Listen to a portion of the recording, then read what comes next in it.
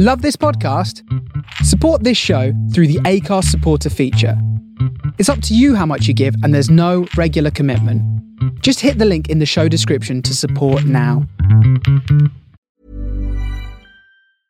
A lot can happen in 3 years, like a chatbot may be your new best friend. But what won't change? Needing health insurance. United Healthcare Tri-Term Medical Plans, underwritten by Golden Rule Insurance Company, offer flexible, budget-friendly coverage that lasts nearly 3 years in some states. Learn more at uh1.com. Hiring for your small business? If you're not looking for professionals on LinkedIn, you're looking in the wrong place. That's like looking for your car keys in a fish tank. LinkedIn helps you hire professionals you can't find anywhere else, even those who aren't actively searching for a new job but might be open to the perfect role. In a given month, over 70% of LinkedIn users don't even visit other leading job sites. So start looking in the right place. With LinkedIn, you can hire professionals like a professional. Post your free job on linkedin.com/people today. Burrow's furniture is built for the way you live.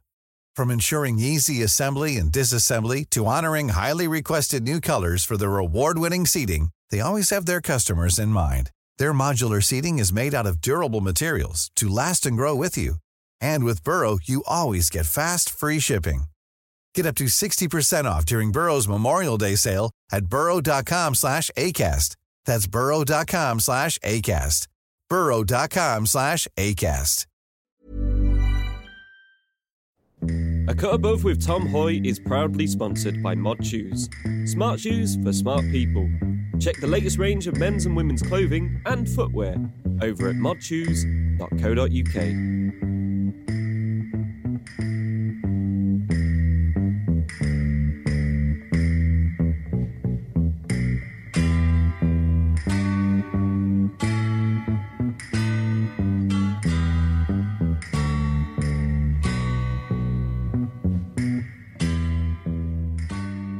From Manchester, England to Brooklyn, USA. Hello, I'm Tom Hoy and you're listening to A Cut Above right here on The Face Radio. And anyway, Happy New Year. I hope you're all well and thank you for sticking with the show this long. And if you're a first-time listener, hello. This is going to be a really good show. It's one I'm really pleased with. And it's one where I'm actually sat down with my best mate, Ollie Davis. So what a great way to kick things off for 2024. We will be discussing our favourite frontman looks. We're going to be diving into some of our favourite frontmen, what they're wearing, and all the rest of it, as well as spinning a few of their records along the way. So it's going to be a great show. It is literally more or less a conversation of me and Ollie sat down the pub, just chatting away like we would normally. So hopefully that's entertaining for you all at home, because do you know what? Listening back to this and editing it, I thought this is a good one. So I really hope you enjoy it. I recorded this over at Ollie's house with all his recording equipment. Really cool. Ollie is a musician, very talented musician. He's the lead guitarist for band Little Strange, and he also does lots of solo singer-songwriter work. You can find him on Instagram at Ollie Davis Music. That's Ollie with a Y. Go over there and check him out after the show. And remember, I'm also on social media. You can find me on Instagram at Tom Hoy Style, over on X at Tom the Mod DJ, and you can find me on my Facebook page, Tom Hoy. And remember, there's also a YouTube channel with lots of bits and bobs on there to do with music, clothing, and lots of other things. The best way to find me is probably search for Tom Hoy, and I'm the blonde guy with glasses. I am not the Spanish talking cat. I've always had this problem with my name because my last name Hoy is today in Spanish, and there is a voice changer app called Talking Tom with a cat, and if you search for Tom Hoy, there's lots of Spanish videos of a cat talking, and I assure you that is not me. Anyway, on to the show. This one's, as I said, is a really good one. I really hope you enjoy it. And remember to go and check out Ollie on social media after or during, whatever way you want. But yeah, sit back, relax, and enjoy the show.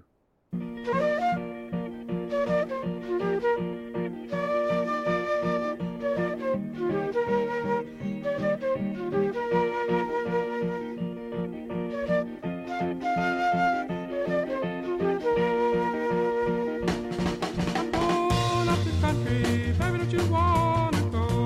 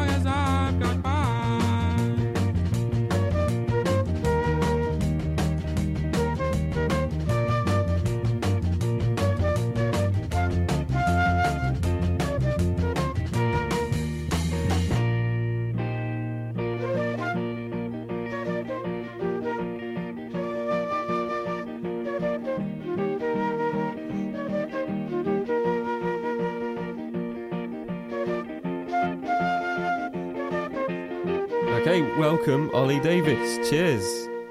I'll just grab me beer and nearly... Cheers. It's always good doing an interview in person because it means I can have a drink at the same time. Not that I can't normally, but I'm normally on Zoom. Perfect so excuse. Yeah, yeah, everyone I know that ever comes on a show apart from you is all down south, and yeah, it's like the back in the days of when I did Go Power, I'd go and visit people, and now, no. Nah, so welcome onto the show. Well, thank you very much. It's great to have you here. So thanks for having me in your house. We're in your house as well. That's all right. In the Play Loud Sound Studios today. So home of Little Stranger's sound. Yeah, I'll have given Little Stranger a plug already, so they know who that is already. Yeah. It's fine. Nice one, thank you. But yeah, we're here today because me and you both bore our partners all the time. When you say bore, yeah. It's more than bore, probably. It says a lot that my fiancée isn't here. She's stayed elsewhere, and yours is downstairs. So she's stayed elsewhere. But yeah, today I thought you'd be a great guest just because we're going to go through all our favourite frontmen, or some of them. It's just the ones kind of, not that we thought at the top of our heads, but just the people that come straight to our minds that we think maybe they're... clothing style is maybe the best, and we, instead of picking a few each, we've kind of collaborated because a lot of them are just the same. We have the same tastes, don't we? Yeah, so, yeah. But yeah, should we dive straight in? Let's. So, do you want to kick us off, mate? Yeah. So on the top of the list, we've got Otis Redding, haven't we? And yes, straight away, what do you like about? Is there anything that comes to mind about Otis Redding that you particularly like? Whether that isn't his clothes or just his sound, or I mean, I think initially is always the first thing when you first hear his records is that voice. Yeah, it's probably velvet kind of. Yeah, it knocks you back, and you know, if it's just played, even if it's just played in a restaurant or anything like that, you know instinctively that's Otis Redding. Yeah, it cuts through anything, cuts through the background noise, you know, and it's just, for me, that's what really gets me with him. Even, you know, you go back to Sitting in the Dock of the Bay and Satisfaction, Respect. Yeah, that, it's know, just like the absolute king of easy listening soul, isn't he? Like, yeah, if you're a little bit stressed, stick Otis Redding on and it kind of changes everything, doesn't it? I mean, that production as well from Steve Cropper as well, behind the desk and playing guitar as well. It's just, he can't be. It's just classic American soul, you know. And I mean, like throughout this, we've got in front of us a bit of like a mood board of just some images just to refresh our memories of the sort of looks we like. But for Otis Redding, I found too that these are genuine ones that do come straight to mind with me with Otis Redding. And one of them, he's got like a red knit on, a short sleeve knitted cardigan with like a white V on the front. I'm sure Otis Redding fans will know which one I mean. It's got like two little pockets on it, but that is just like the epitome of like late 50s, early 60s style, isn't it? Proper cool. It's looks like it's straight out of Mad Men, doesn't it? Oh yeah, I mean it's timeless style as well, because it's like Aaron Fraser, who we're going to talk about in a little bit. Yeah. You can see that's kind of where he's getting back to his, you know, his style influence from, isn't it? But yeah, it's just classic, and the one of him on stage there as well, like it's phenomenal. Have you seen? It reminds me of. Have you seen the film Catch Me If You Can with Leonardo DiCaprio? Not yet. Whoa, one of those ones that keep me. It's on the list. You'd love it. You'd definitely love it. It's like a Leo fan. Yeah. It's a great, like, he wears a knit just like that, and it's proper cool. It reminds me a lot of that. And then the second picture I've picked is a picture of him mid-dance, mid-performing, and I can't remember where it is or what show it is he's performing on, but he's wearing like a turtleneck with a kind of dotted motif on it throughout. And Art Gallery, Alex Banks actually made that a few years ago, and it's proper cool. But it just goes to show, innit, that it's almost that kind of less is more kind of attitude, especially in like an age of like streetwear and all that kind of thing, where like rappers are wearing kind of, I could say rappers. I sound like why did I say that? I'll have to cut that out. Rappers? What do I mean, rappers? I don't know what I mean by... I know what you mean. Why rappers, though? Why have I gone in on the rappers? I don't know why... Apologise to all the rappers out there. But, I don't like that. Just contemporary artists. Oh, God. Rappers. Contemporary artists maybe wear kind of... They almost wear too much. Whereas like that picture there, Otis Redding's got a nice turtleneck on, a very kind of clean pair of trousers, and you can't see his shoes, but they're probably just some nice black polished shoes. But it's such like understated cool, isn't it? Yeah. It's just classic, timeless, and smart, and that's it. You don't get much better than that, do you? Yeah. And I know when you're performing on stage, you often kind of wear similar looking outfits, don't you? Like, yeah, we tend to, especially like playing with the band as well. Like we tend to really plan out, coordinate our colours and things like that. But yeah, it's just going for that timeless. I'm really into wearing my leather jackets and things like that at the moment. So it's just sticking those classic style, ring a tee underneath, and it's just classic, timeless, and you always look sharp wherever you are. So performing for you then, what would be like what's a go-to kind of outfit that's like that you can wear? See, do you get to the venue and then change, or do you wear an outfit that will look all day? See, I normally turn up already in my stuff, because I like to kind of, when I go out, I like to dress smart, and almost like I like to dress for the stage when I go out and about in the town, because I like to feel good, and I like to dress well when I go out. So that's kind of for me. And I mean, if I was gonna a quick pick for if I was going to do a gig tonight or whatever, it's always I always go for my classic like black jeans or black trousers, Chelsea boots, or my like monkey boots as well. I've got Doc Martin monkey boots, absolutely love those. Yeah, they're great shoes. And then maybe like a black turtleneck or something like that. Then a leather jacket, or like I've got a cord like Lennon jacket, I suppose, like one of the military jackets. And that's kind of those sort of things. Like, I like to keep it just simple and classic. I like going like in all black or black and white. It's just they are just it's. I think like, I don't know. I used to when I was younger, I'd think that was kind of like a mod thing, that it would always work around the clock wherever you end up. But I think it is just like anything classic, timeless style. That's it, isn't it? You'll never look out of place. No, that's it. It's like what you always say. You like to be dressed sharp. So if you see somebody you haven't seen for years down the shops or whatever, you're looking how you feel at your best, And so you can go out at the start of the day not knowing what you can do at the end, and it doesn't matter if you end up at the Ritz. You're going to look good. That's it. You're going to look good. Not that hasn't happened yet. No. When are we off to the Ritz? One day it will be. When are we? Is that my stag do? We're off to the Ritz. Yeah. Okay. Well, you've said it now, so that's I've got to do it now. You've got to do that. Yeah, but sign myself up for that one. Yeah, so Otis Redding. I remember when we both went. We were in London a bit ago, weren't we? And we went into Pop Boutique in Covent Garden, and like first and foremost, look for clothes, wasn't we? Like, I got a Barracuda from there recently, and I was very happy about that. But we came across the records, didn't we? And we were buying stuff for a set. Unbelievable box of records that was. Unbelievable, and not a big one either. But I got Satisfaction in there. And, we decided that's the one we should play right now, isn't it? So do you want to introduce it? Well, this is Otis Redding with a cover of the Stones classic, Satisfaction. Here we go.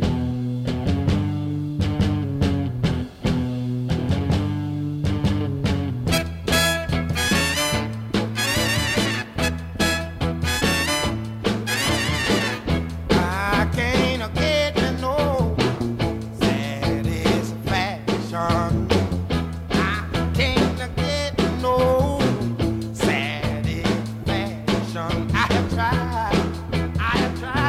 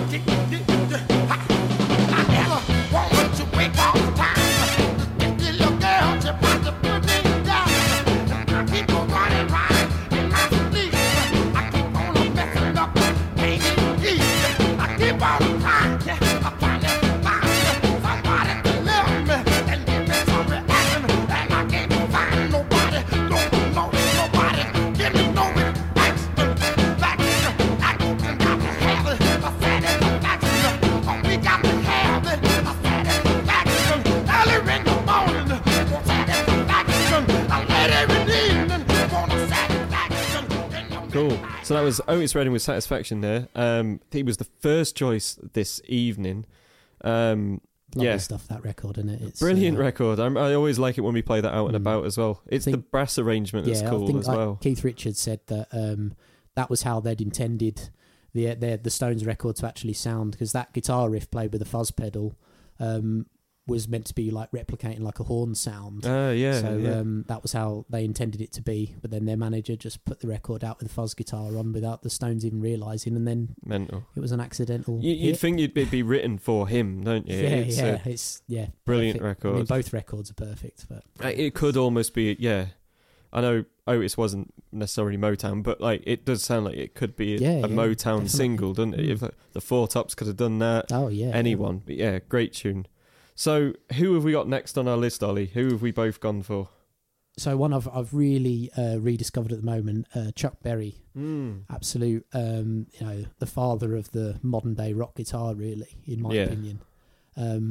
There's not a guitarist out there that I think, that could say they're not influenced by Chuck Berry, because his influence has really run deep into the not just guitar playing, but the culture of guitar playing as well. Everybody learns one of those things. Johnny B. Good is one of those things you learn. You learn those Chuck Berry licks and that, adding the sixth on top of the fifth, that sort of stuff. And he's just, and then it follows through all to the Beatles, the Stones, all of that influence. And they're all basically copying him, aren't they? They're influenced by him. That's where they cut the teeth on those, Chuck Berry records. The picture I got for Chuck Berry there, the reason I picked it is not necessarily because of the suit he's wearing. He's wearing a really sharp suit, but it's the way he's holding his guitar. I always think for him, the guitar is part of the outfit, isn't it? How high he's got it up and the way that he's got it. I think he's doing his classic duck walk move there, I think it's called. It's, like you say, it's part of the outfit. It's part of the stage performance. It's and he was really one of the very early guys. I mean, you can go back to the likes of like T-Bone Walker was doing similar sort of stuff. I believe he's credited as one of the first guys to play guitar behind his head as well. So Hendrix gave him a nod for that. Yeah. But Chuck Berry is like, one of those early guys to really like perform and dance with the guitar and be more of a front man as opposed to just being the guy playing guitar and singing. He's adding that extra element to it. Moved guitar playing away from session playing almost. Brought it from the back of the stage, just supporting the horn section, and put it out front where it should be. Is there a film about Chuck Berry? I'd quite like to see one, but I can't think if there is. Yeah, not off the top of my head.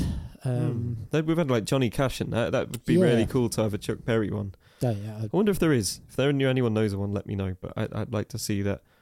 But when you think of Chuck Berry, then in terms of style, what if I just said, paint a picture for me of what Chuck Berry's wearing? What would you say? It's those classic like mid-50s like suits, really, for me, because they're all the kind of performances you see. There's a great performance of him playing, I think it's Johnny B. Good, and he's just got like a couple of guys around him. They're all kind of in matching suits. This guy playing upright bass, guy on the piano, and he's just, he's doing his duck walk. He's throwing the guitar over to the side of his shoulder.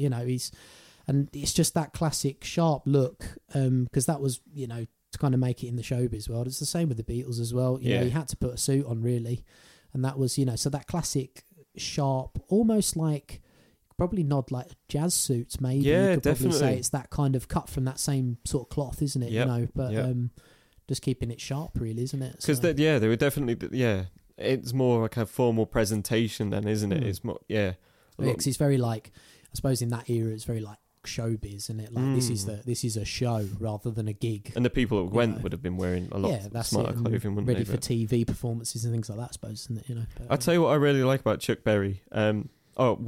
A performance I really like, and it's one probably a lot of people really hate, but I really like it just because of how weird it is and how like bizarre the whole situation is John Lennon playing with him with Yoko. But it's because like you can tell at one point, you can obviously one side you can tell how much like John Lennon's absolutely in awe. He's playing with his hero, and then his wife Yoko is just doing her own thing on top of it. And I love the bit where you see they switch the mic off, don't they? Yeah, they switch the mic off, and you see the reaction on Chuck Berry's face when he hears Yoko do that.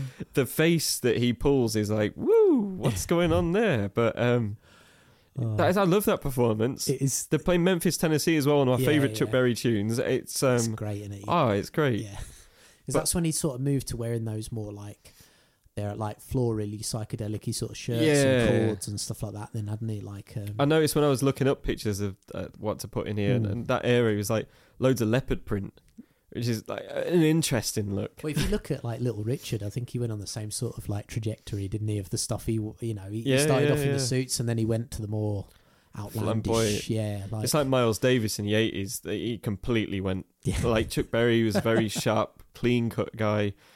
And then went on this weird kind of fusion kind of route. And Chuck Berry did the same, didn't he? There's a cool little album I come across of Chuck Berry's. It was like late 60s. I think it's about like 68, around that sort of time. I think it's called like Concerto in B flat or something like that. Oh, okay, and there's right. There's a few like sort of rock and roll tunes, but there's that little bit of that psychedelic influence. And then there's like a 15-minute tune at the end, which I think is called Concerto in B flat. And it's him sort of on like a bit of like a psychedelic jam, but you can definitely hear it's Chuck Berry, but it's just got that different layer. I don't really know if that album's as well known, or whether Chuck Berry fans obviously will probably know it. I'll have to dig that out. Cool. I just discovered it one day. I was like, it's a bit different, like hearing Chuck Berry being Chuck Berry, but still with that slightly different influence, Yeah. Obviously, like post Sgt. Pepper, Yeah, In terms of clothing, it is such a shame that like.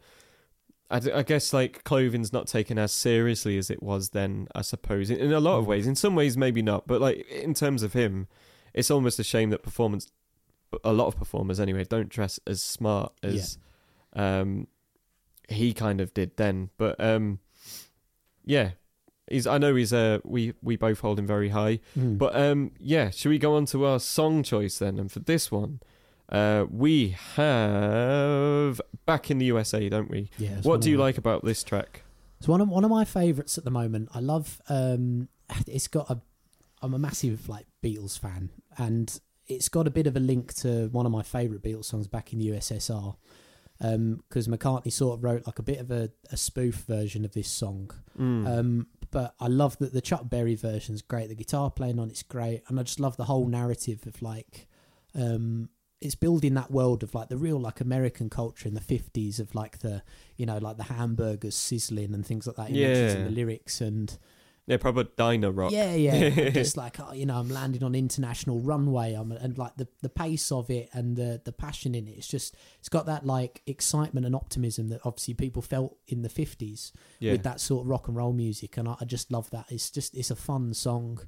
Celebrating, obviously he feels passionate about being back in the USA, and he's celebrating that and he's happy about that, and I just love the feel of it. And amazing record. Let's give it a spin. Here it is.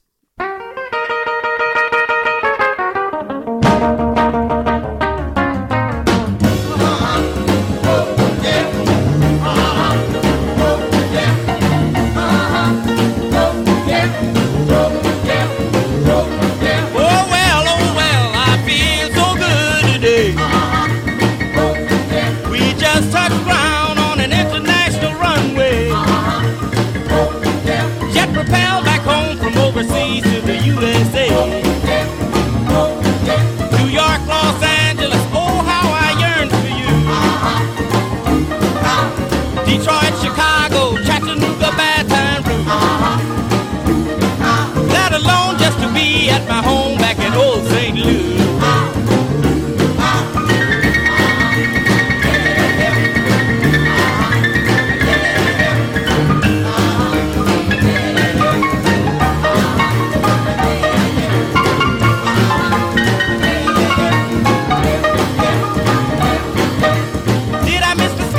Did I miss the long freeway?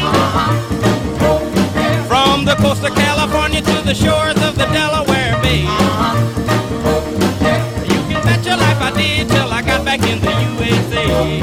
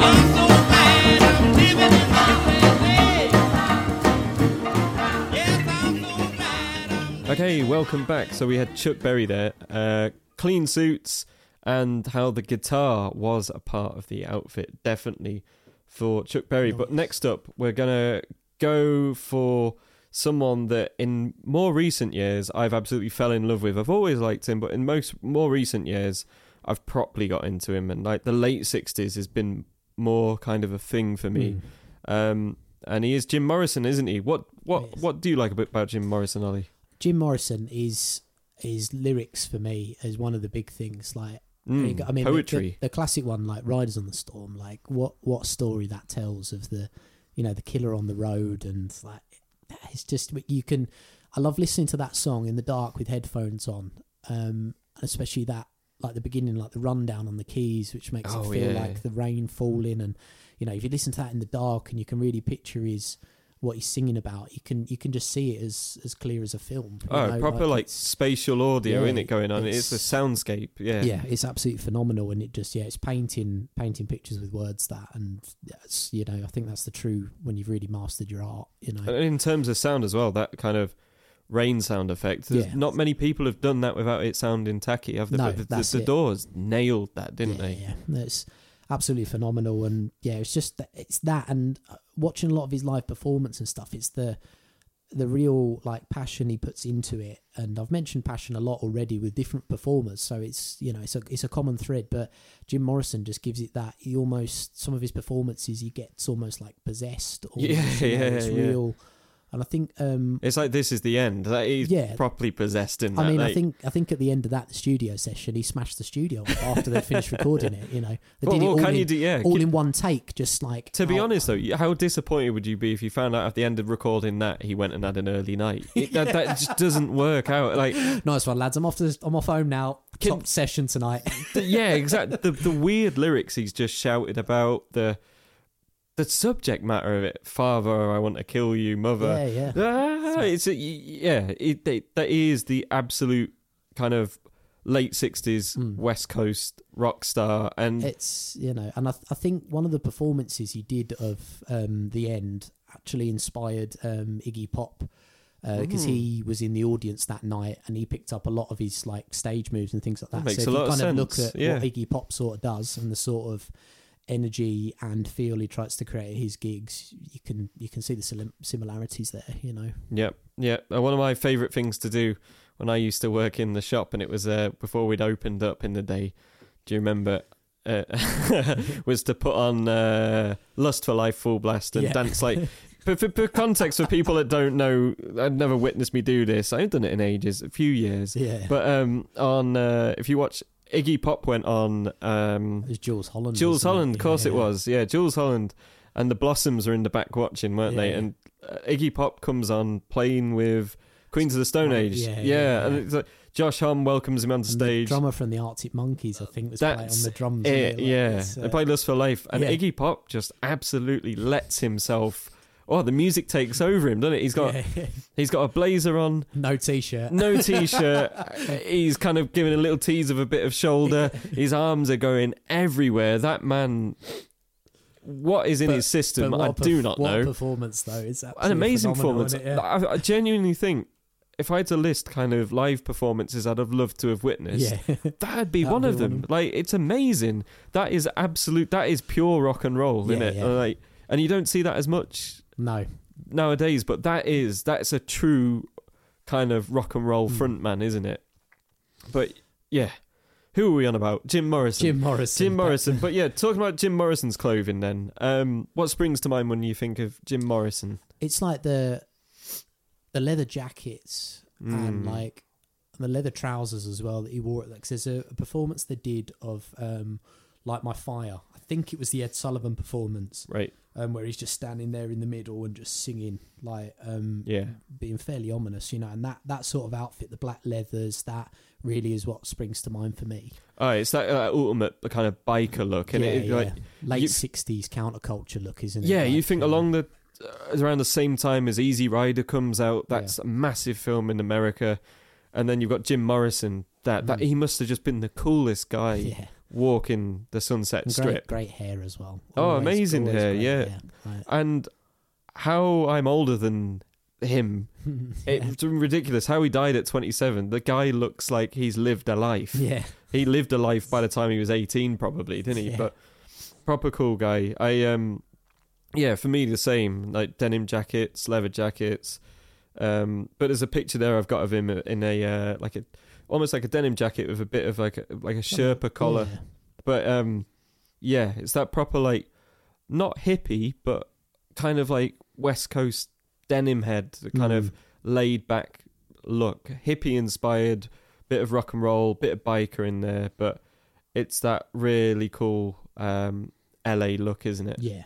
I think that's what you can put it down to, isn't it? That LA look. LA look. Like, it's once upon a time in Hollywood that I remember watching that and thinking, I wish there was someone as Jim Morrison in it. It would have just added it all up together, wouldn't it? Because there's even the joke, isn't there, in it? Because Sharon Tate was friends with Jim Morrison and Jay Sebring. Yeah, and there's the joke about when they're listening to Paul Revere and the Raiders, isn't it? That's it. He's like, I'm going to tell Jim Morrison you're dancing to this. But Jim Morrison's cool. I bet he must probably a difficult guy to know. Yeah. But in terms of style, very cool. Yeah, and the musical output of the Doors is unbelievable. Well, you know. Speaking of Light My Fire, I think it was the last time I saw Matt Berry at the Academy in Manchester a few years ago. They played that as an encore. And Matt Berry, the whole band looks like for him. They look like they've stepped out of a 70s old grey whistle test, and they played that, and I was like, oh my god, this is the closest I'll ever see to the Doors. And he just looked like that song. It was great. But he's another one, isn't he? Cool style as well, Matt Berry. But yeah, so we'll head on over now to the Doors track, and I'll let you introduce this one, Ollie. What have we got? So for the Doors, we've got Peace Frog off of the Morrison Hotel album. So anything that stands out for you about this track in particular? It's just the musicianship on it, absolutely phenomenal. Guitar playing, for me, it's that classic late 60s. Yeah, it's that.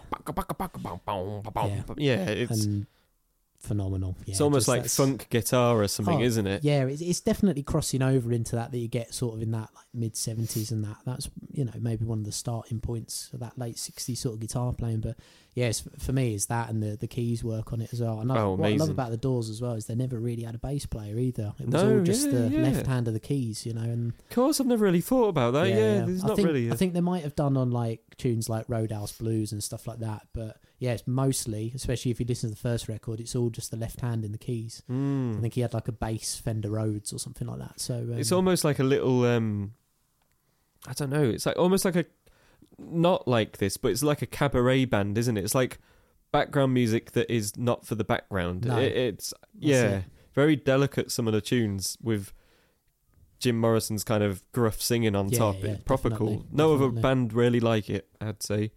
But yeah. Let's give it a spin. Here it is.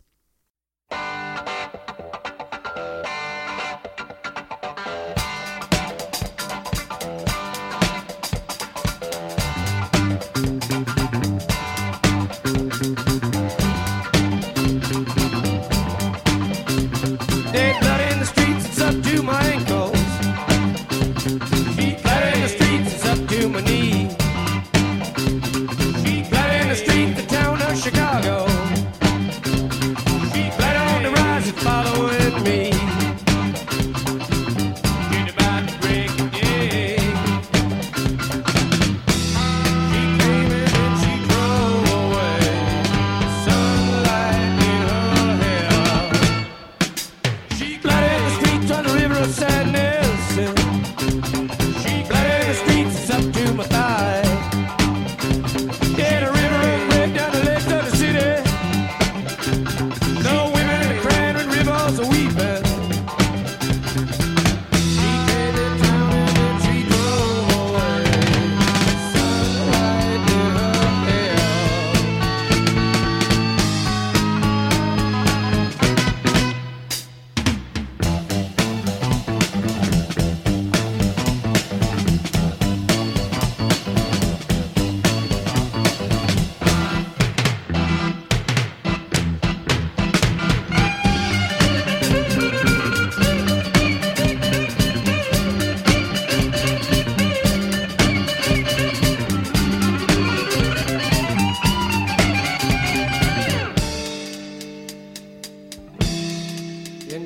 shattered on dawn's highway bleeding.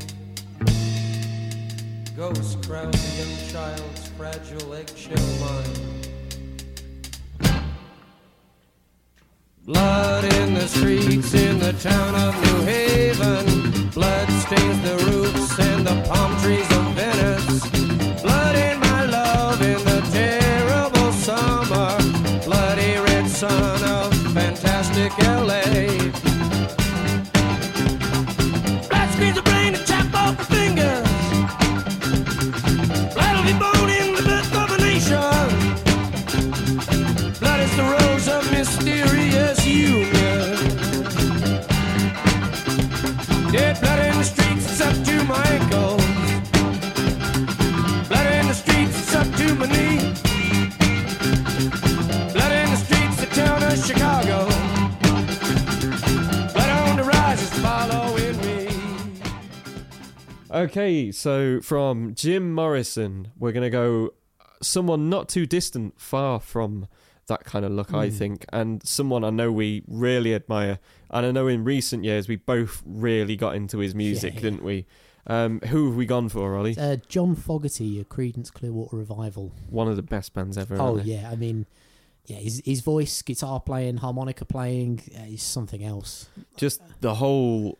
Yeah, like, it's one of them bands, isn't it? I think when I first started listening to them, a lot more anyway, I didn't realise how much I knew. You kind of listen and go, oh God, it's this.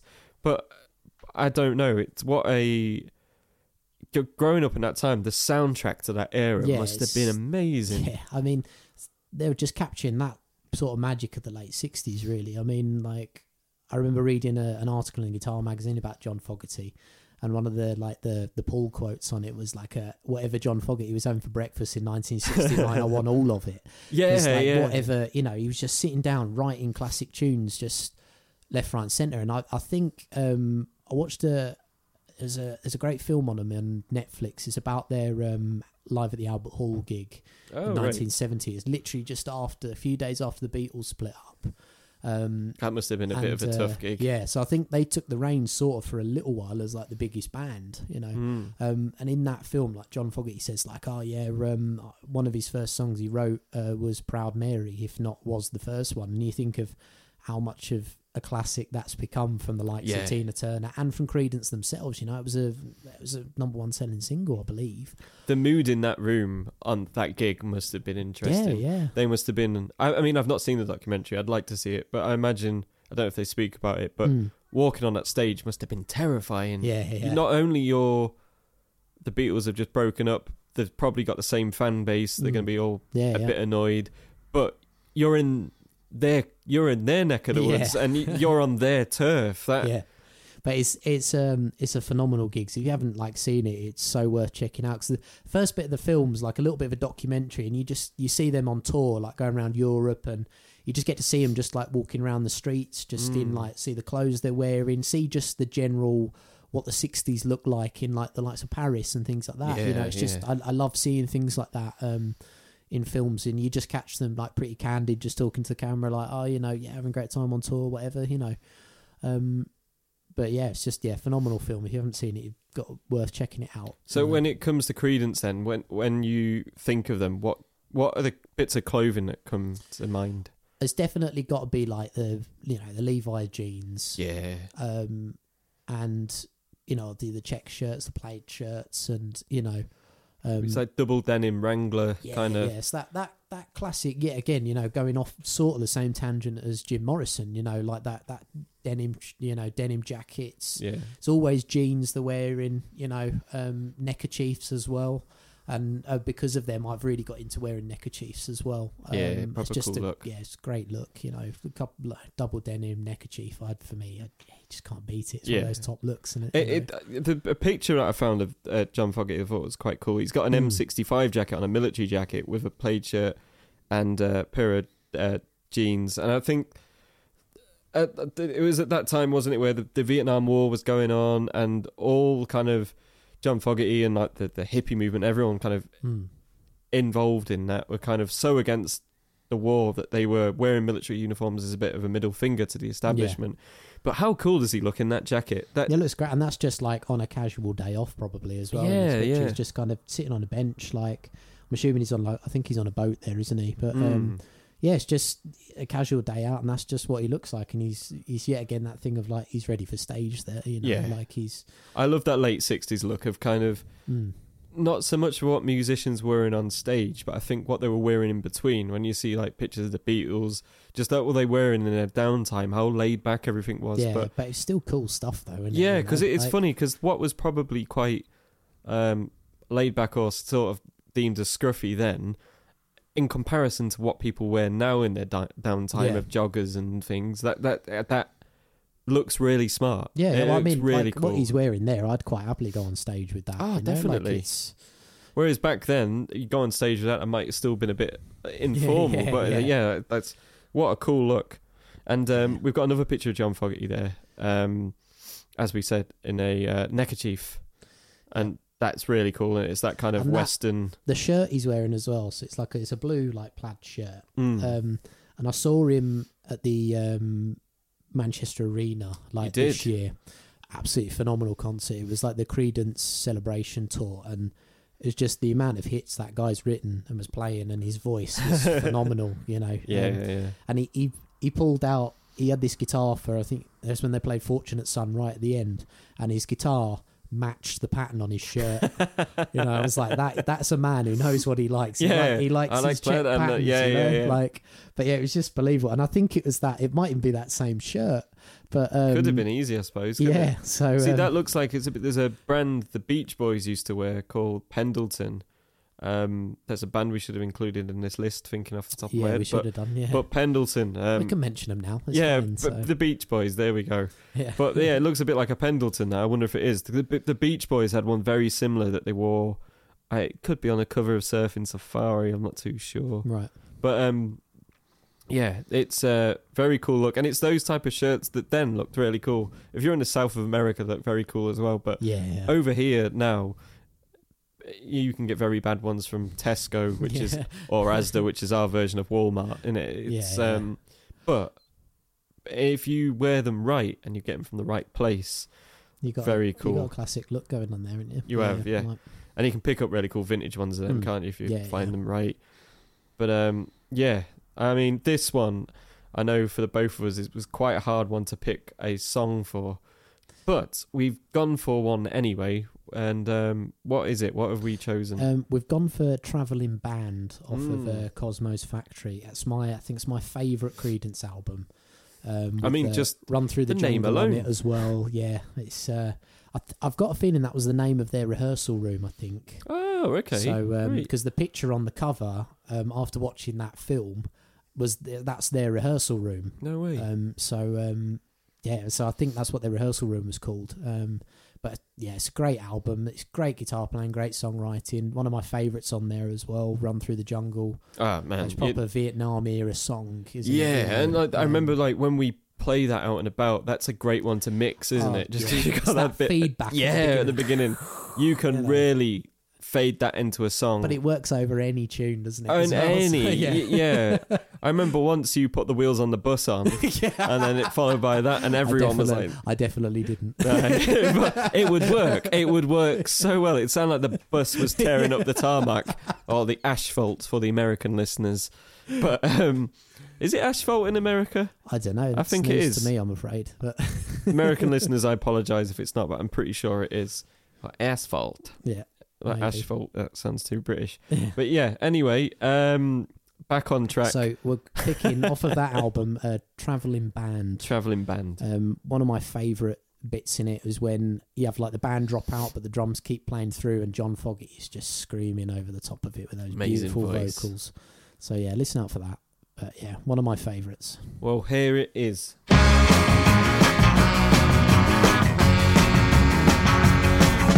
737 coming out of the sky.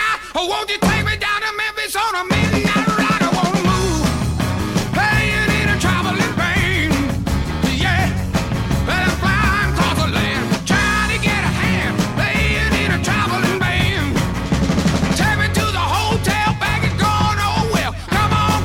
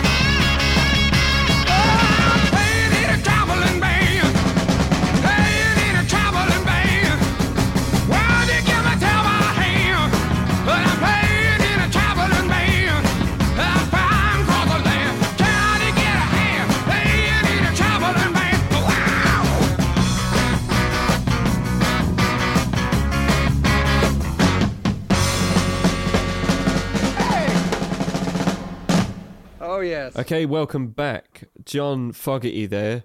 More late 60s cool. And now we couldn't reduce this one down to one person, so we're going for two. And it's not just late 60s, it's the whole 60s. They took over the 60s and they took over the world. And it is, of course, John Lennon and Paul McCartney.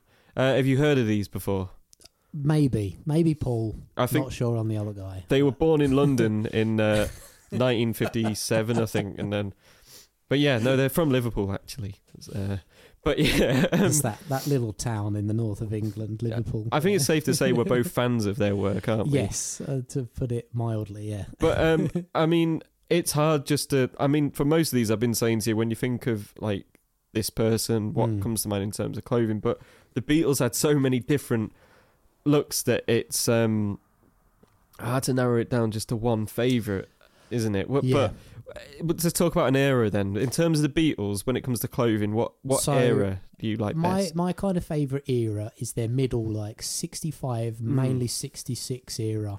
So Revolver's my favourite album. Me too. I'm going to be boring and sound like I'm just saying, like, me too. Yeah. But yeah, no, I agree. It's for me, that's my favourite album, I'd say, of all time. That's like my Desert Island album. Yeah. You know, because I'm on a real like rabbit hole with Revolver at the moment. I've listened to it a couple of times a day for the past week now, I think. So I'm really. Well, the thing is about that album, though, there is literally a song for every mood on there, isn't it? You don't often get that with an album, and it's not all just one speed. It's literally got everything on there you'd want. They're crossing over to that, you know, that Sgt. Pepper and the later Beatles period, but that album really captures that like experimental nature with all the backwards guitars, the tape loops, just trying to reinvent the recording studio, which people weren't really doing then. It was just like, you go in, you make your record, you record it in 3 hours, there's your single, that's done. Any tracks you got left, well, they stick them on the album, whereas the Beatles are changing the format of that, And yeah, for me, that's my favourite era. And clothes-wise as well, there's a great picture of McCartney. I should have included it on here, of him sitting down. I think he's about to play like the solo for Taxman that he plays. He's sitting down with his Epiphone Casino, one of my favourite guitars of all time. He's got a great, just like, I'm not sure I can't remember if it's a turtleneck or just a normal jumper, but it's just sitting there. Got great, lovely, smart trousers on. He's got the coolest, like, sunglasses that I've ever seen, and I've been talking to you about, and both of us have been trying to track down what sunglasses they are. Yeah, the closest we can kind of find is like Curry and Paxton are pretty accurate. But yeah, just want to know what they are. So if anyone out there knows what they are, and speaking of Tomorrow Never Knows, actually, something that comes to mind when you were just saying that is being ahead of its time. It has the same thing for me as what Space Oddity by David Bowie has. When you find out when it was written, you're like, how did that sound come out of that year? But it's even like, when you go to songs like She Said, like John Lennon's writing lyrics like, I know what it's like to be dead. I mean, people weren't writing that stuff in the 60s. Early 20s. Yeah, that's it. Like, it's, kind of saying, this pop stardom stuff isn't everything, which is what, pop stars aren't really supposed to say, are they? No, yeah. That's what made him so cool, I guess. Yeah, so it's not even just down to like the recording and that sort of stuff being changed. It was like the lyrics and the music side of it was, being revolutionised as well. But I think I love that era for the Beatles as well, because in their downtime, for me with the Beatles, it's like the jackets they had. What a jacket collection for any band, like the suede. Oh, the suede jacket, the leather jackets, so Soul. Cool. Yeah, that is like, what I like to think as like British West Coast American look. It's like British people trying to dress like what people are dressing like across the pond. It's really cool, isn't it? And I mean, their late 60s looks as well. Like, I mean, if you look at the recent Get Back film, or recent as a couple of years ago, I mean, I've watched it probably about 6 or 7 times through now. I do not blame you. Yeah. But the clothes in that, I mean, some of the stuff George Harrison wears is like, he's got a beautiful like red shirt. I'm not sure if it's like a denim shirt. Yeah, maybe not the boots. Maybe not the boots. You can keep the boots, but yeah, it's like those. That there's a beautiful red shirt he wears. I'm not sure if it's like a denim shirt or something like. It looks like a similar sort of style. Oh yeah. But it's just stuff like that, really cool with like the blue jeans. It's just like looks casual again, but it looks smart. And the colours of that era. Jump up on stage. Yeah, it's like what they were wearing on the rooftop. Aside from like the clothes, like just the colours they're wearing. There's Ringo's got that bright red Mac. George has got green trousers, a big furry. John's got the big brown fur coat, and I think it's McCartney. What's he wearing? He's just wearing a suit, isn't he? Just wearing a suit, but it's like the contrast of them, what they're wearing, the colours. It looks so cool. It all goes together. It all shouldn't work, but it absolutely does, doesn't it? There's a funny story about George Harrison's shoes. Actually, it just reminded me. Go on. I'm trying. I think it was when they were filming. I might be wrong here, but it was around the time they were filming Magical Mystery Tour, and they went in this little like Chinese restaurant, and see where they used to normally like the roadies carry the money for them and things like that. There was no roadies there. It was just the Beatles, I think, and the wives who were having like some food. And then it gets to the end of the meal, and then they realise they haven't got any money. And then they're all going, oh, yeah, well, normally, you know, like we'll pop out and we'll come back and pay here. And obviously the people who run the restaurant weren't very happy with that. So George Harrison had these, like, handmade, like, Indian boots, I think. I'm not sure if they're the ones that he's wearing in Get Back or different ones. But he had some, like, handmade, like, Indian shoes that he'd got from his travels out there. And he took them off and ripped open the back of them. And he'd like stuffed a load of like £10 notes in there. So like that was obviously like his emergency stash. Like if he got in trouble, he had a couple of, you know, a few notes in the bottom of his shoes. So I wonder if he asked him to, can you make a hidden compartment for me in it? Wow. But yeah, so he just like tore the bottom of these shoes off, pulled these notes out, and then paid the Chinese food bill and then left. Well, so, it came in handy, didn't it? He knew what he was doing. A little bit of trivia for you. Very good. I like that story. I'm gonna pass that off as my. I'm gonna edit this and manipulate the sound to sound like I said that. And you'll be like, wow, great story, Tom. If you could just say that now so I could splice that in earlier. Just say, wow, great story, Tom. That'll do. Thank you very much. But yeah, so this is near enough an impossible task, isn't it, for us to pick a Lennon and McCartney song. So, because it is impossible, we will pick two different songs. But there's a reason why it's going to follow with a McCartney song. This Beatles tune or Lennon-McCartney song is because we're going to come back and briefly talk about Paul McCartney after. But what's the first song, Ali? So the Beatles tune we went for is I Wanna Hold Your Hand. So I'd suggested this one because I know for a fact this was one of their tunes that they sat together and wrote on the same piano, eyeball to eyeball, as I think the phrase is they use. I think it was in the basement of the Ashers house where Paul McCartney was living at the time. And yeah, this was one of those tunes that they sat together and wrote it together. And rather than just like Paul went to John's house and I've got part of this song, like, should we work on this together? It was, they both wrote it together. Yeah. Exactly 50-50 split.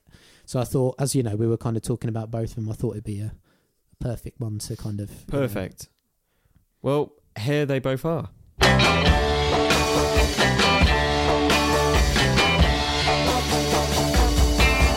Oh yeah, I'll tell you something I think you'll understand when I say that something. I wanna hold your hand, I wanna hold your hand, I wanna hold your hand. Oh please, say to me, let me be your man. And please, say to me, you let me hold your hand. Now let me hold your hand. I wanna hold your hand. And when I touch you, I feel happy inside. It's such a feeling that my love I can hide, I can hide, I can hide. Yeah, you got that something I think you'll understand when I say that something. I wanna hold your hand, I wanna hold your hand, I wanna hold your hand. And when I touch you, I feel happy inside. It's such a feeling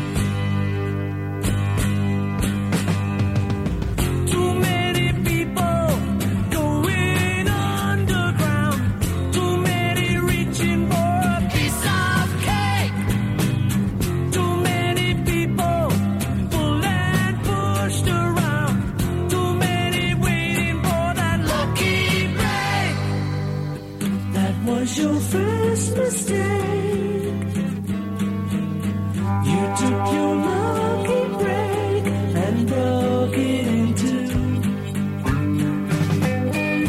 Now what can be done for you? You broke it in two.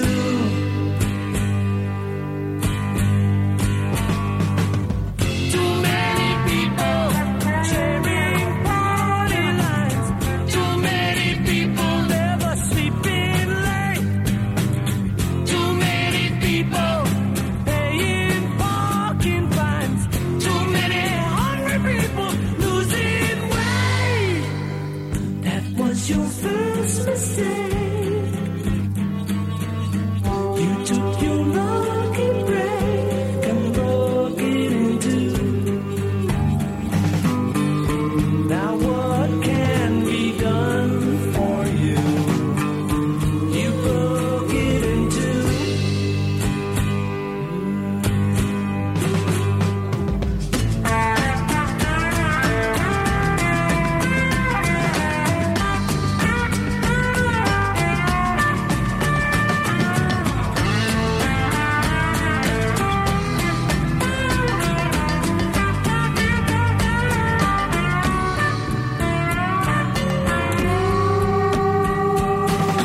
Too many people preaching practices.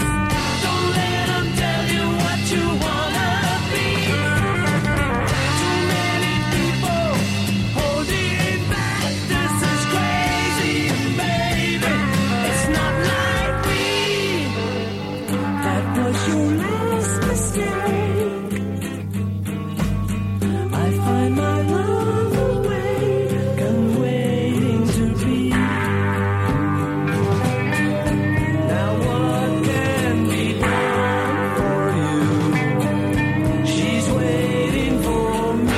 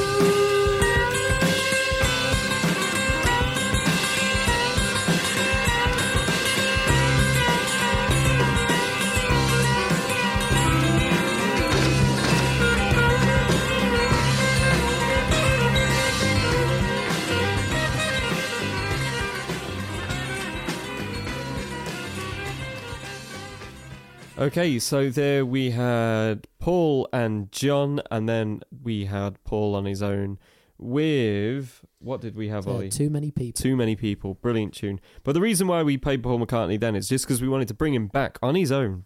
And here he is. No, unfortunately. We wish. We wish. But we wanted to bring him back on his own because there's something notable about Paul's style that what it went into that I know we both really like. Yeah. But it's the Argyle jumpers he wore, the Fair Isles. I like to call it McCartney Core. McCartney Core. Very cool. So when he moved up to Scotland, bought a farm, had a sheepdog, he lived the life, didn't he? But I love that look. What do you think? It's just like it's almost like one of those where we've been talking about what people dress like on their off days, their downtime, and it's just those sort of jumpers. They're having a real resurgence, I think, at the moment. Definitely, especially like particularly in Manchester, and that it's quite that sort of the vintage look, the thrifted look, if you like. The thrifted look.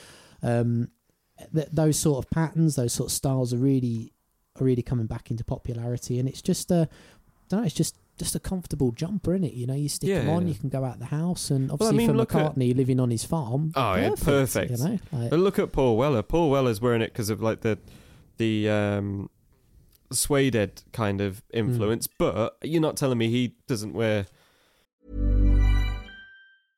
Ready to pop the question? The jewelers at BlueNile.com have got sparkle down to a science with beautiful lab-grown diamonds worthy of your most brilliant moments. Their lab-grown diamonds are independently graded and guaranteed identical to natural diamonds. And they're ready to ship to your door. Go to BlueNile.com and use promo code LISTEN to get $50 off your purchase of $500 or more. That's code LISTEN at BlueNile.com for $50 off. BlueNile.com, code LISTEN. I'm Sandra, and I'm just the professional your small business was looking for. But you didn't hire me because you didn't use LinkedIn Jobs. LinkedIn has professionals you can't find anywhere else, including those who aren't actively looking for a new job, but might be open to the perfect role, like me. In a given month, over 70% of LinkedIn users don't visit other leading job sites. So if you're not looking on LinkedIn, you'll miss out on great candidates like Sandra. Start hiring professionals like a professional. Post your free job on linkedin.com/people today. Fair Isle, Sweaters and Argyles because of just that. I reckon definitely influenced by Paul McCartney, 100%. Yeah. But we thought that would be a notable mention there, didn't we? Paul dressed in his nice patterned jumpers, Fair Isles. Yeah, but it's funny now he's got older, he's almost gone back to the suits now, hasn't he? Yeah, he's gone. Yeah, he's come back around, hasn't he? Yeah, and it's a very standard now, isn't it? White shirt, blue suit. Yeah. Although, like, there's a video I saw of him where, annoyingly, he's being bothered by someone, but he's just walking around Manhattan on his own, crossing the road. But he looks like an older French man, if you know what I mean. He's got like a long coat, and it's like the long scarf he's got. He looks like a very sophisticated, wealthy French man. Yeah. Like an architect or something. They always loved that French style, especially in the Beatles, didn't they? Oh, like definitely, Beatles, you know. Very French. Yeah, I remember, there's that story about John used to sit in the corner of... That was Paul. Sorry, Paul, that's what I meant. Michelle Paul came from. Singing Michelle, but he'd do it in a French accent when he'd to woo women. Turtleneck. Yeah. But, like, fair enough. Well done, Paul. Well done. But now, leaving Paul McCartney and on to someone who, when they came around... and they kind of started changed everything. Changed everything. So much so that the Beatles were in the audience going, "Oh my God, he's changed everything." Yeah. Jimi Hendrix. I know. Again, we both love Jimi Hendrix, but straight off the cuff, then, Ollie, what comes to your mind when you think of Jimi Hendrix and clothing? So the classic look of those military jackets that I think he would have got from. Was that Lord Kitchener's valet or something? Yeah. I was Lord Kitchener's valet. Yeah, that's the one. So it was those sort of, his veterinary corps jacket. That's the real standout one. I think where he's playing at the Marquee. Proper little drummer boy kind of tunic. It's got like a sunburst, like mid-60s strat. And it's just, that's the classic Hendrix look for me. It's always funny, isn't it? Because it's like Adam and the Ants years later and the New Romantics.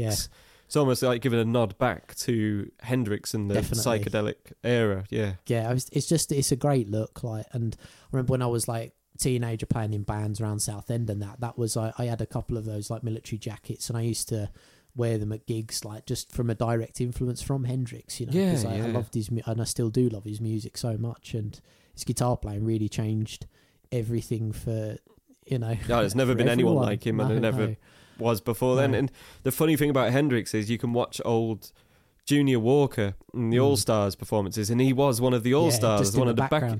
But he looked more like, he dressed like Chuck Berry then, didn't he? He was part of that era, and then whatever happened, he went full on late 60s, that flower power.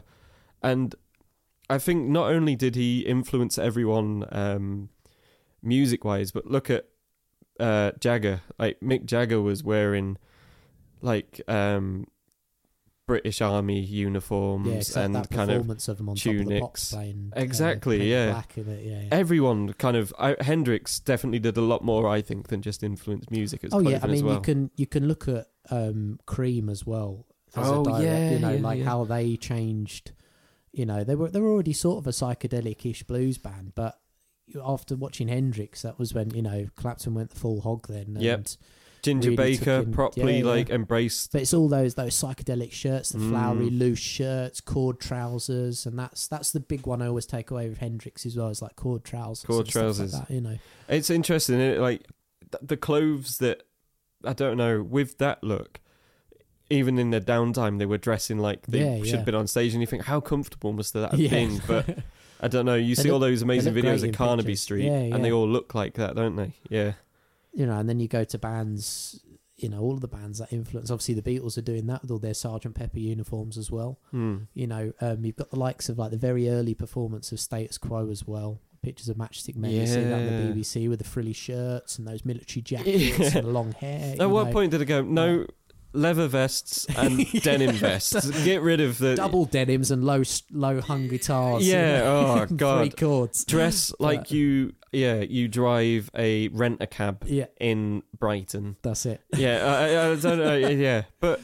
But you look at that, and you know all those bands influenced around that time with the I mean, like I mentioned, Cream. You know, they really went for the psychedelic thing, and I mean, Eric Clapton got his guitar painted in all psychedelic paint from The Fall. I think they were the art movement who did all the Sgt. Pepper inner sleeves and the Apple boutiques. It was all a big melting pot then of definitely, you know, fashion, art, and music. It's just like what time. The thing about that era as well, if you didn't understand what was going on, you must have really not understood. Like it's not like, I guess like now, the kind of like the language of the clothing people are wearing, you can kind of make sense of it a bit. But I suppose then, a lot of people were still walking down the street wearing bowler hats, ties, 3-piece suits, and then on the other hand, you've got people wearing kind of the most extravagant outfits going. It was a complete polar opposite, wasn't it? Oh yeah, I mean you can see that, especially when you watch like that the Get Back film again,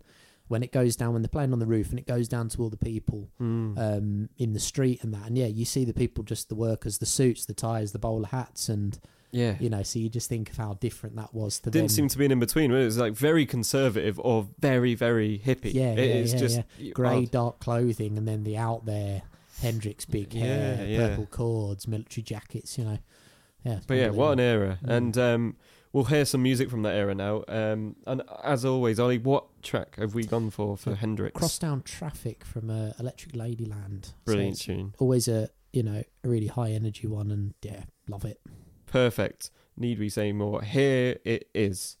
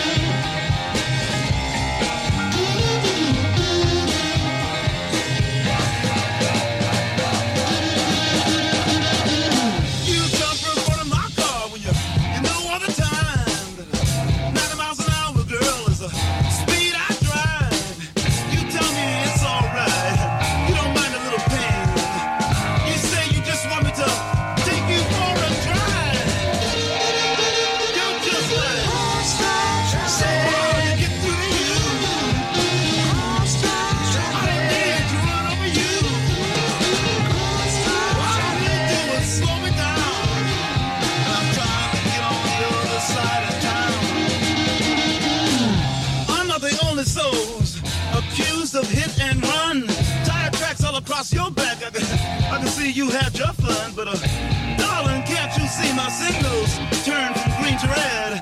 And with you, I can see a traffic jam straight up ahead. You're just like so hard to get through to you. I can't run over you. All they do is slow me down, and I got better things on the other side of town.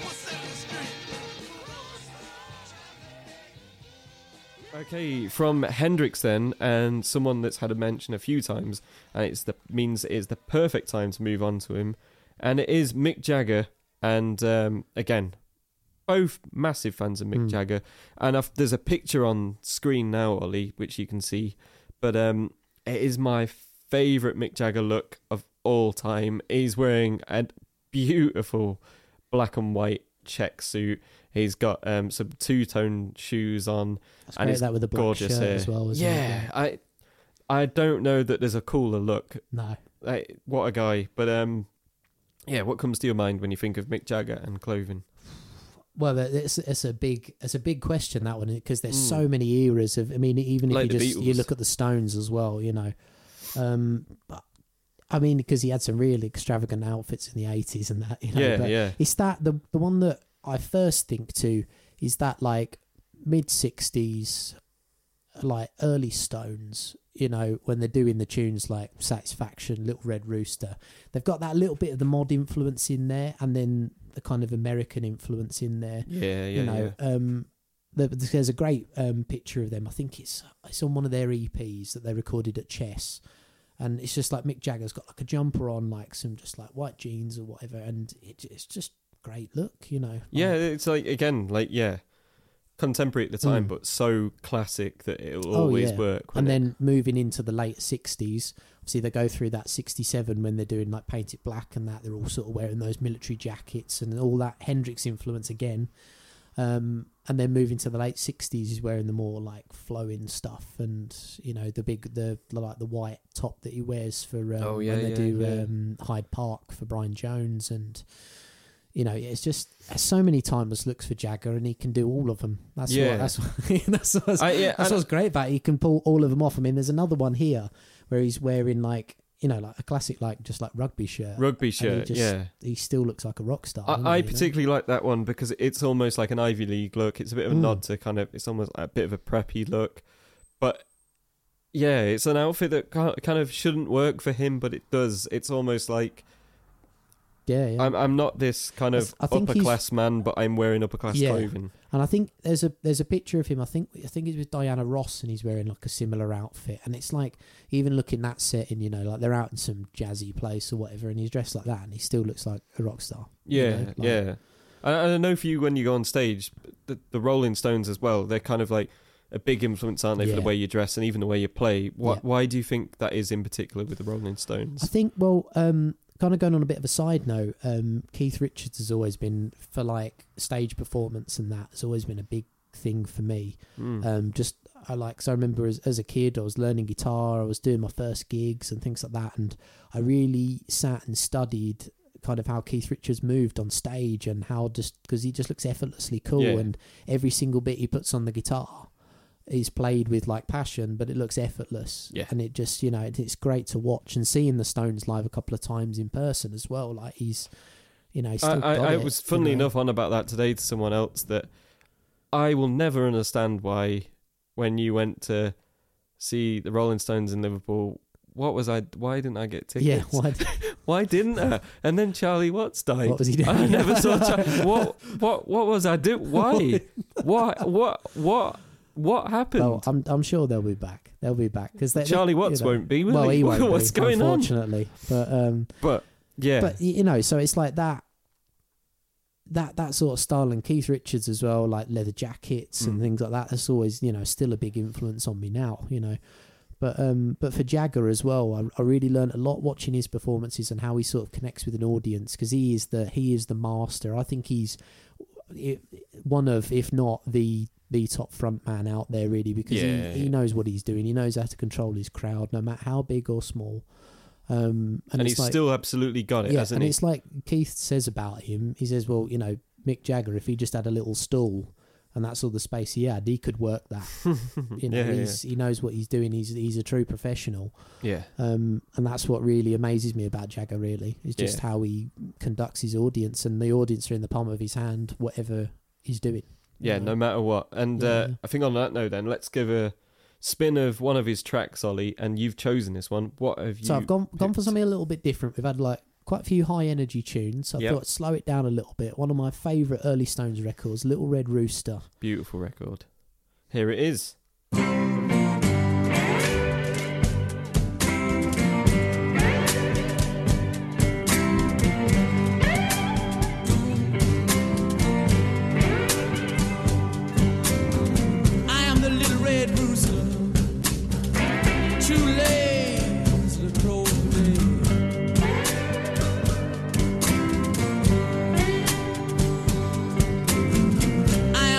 red rooster, too lazy to crow today.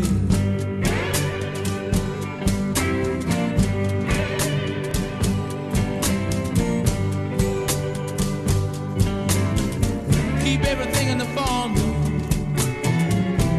upset in every way.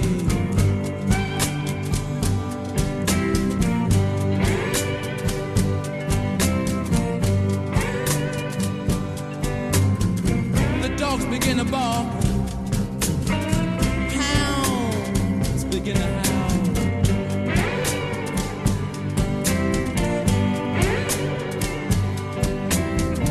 Dogs begin to bark, hounds begin to howl.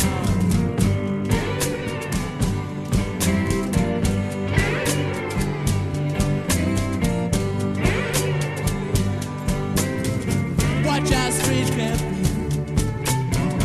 little red roosters on the prowl.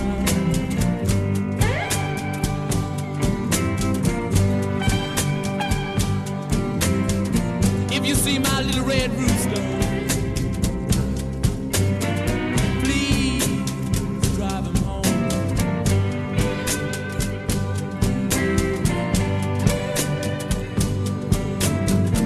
If you see my little red rooster,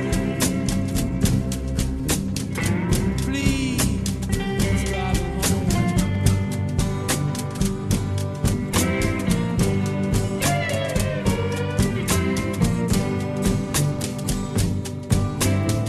Ain't had no peace in the farmyard since my little red rooster's been gone.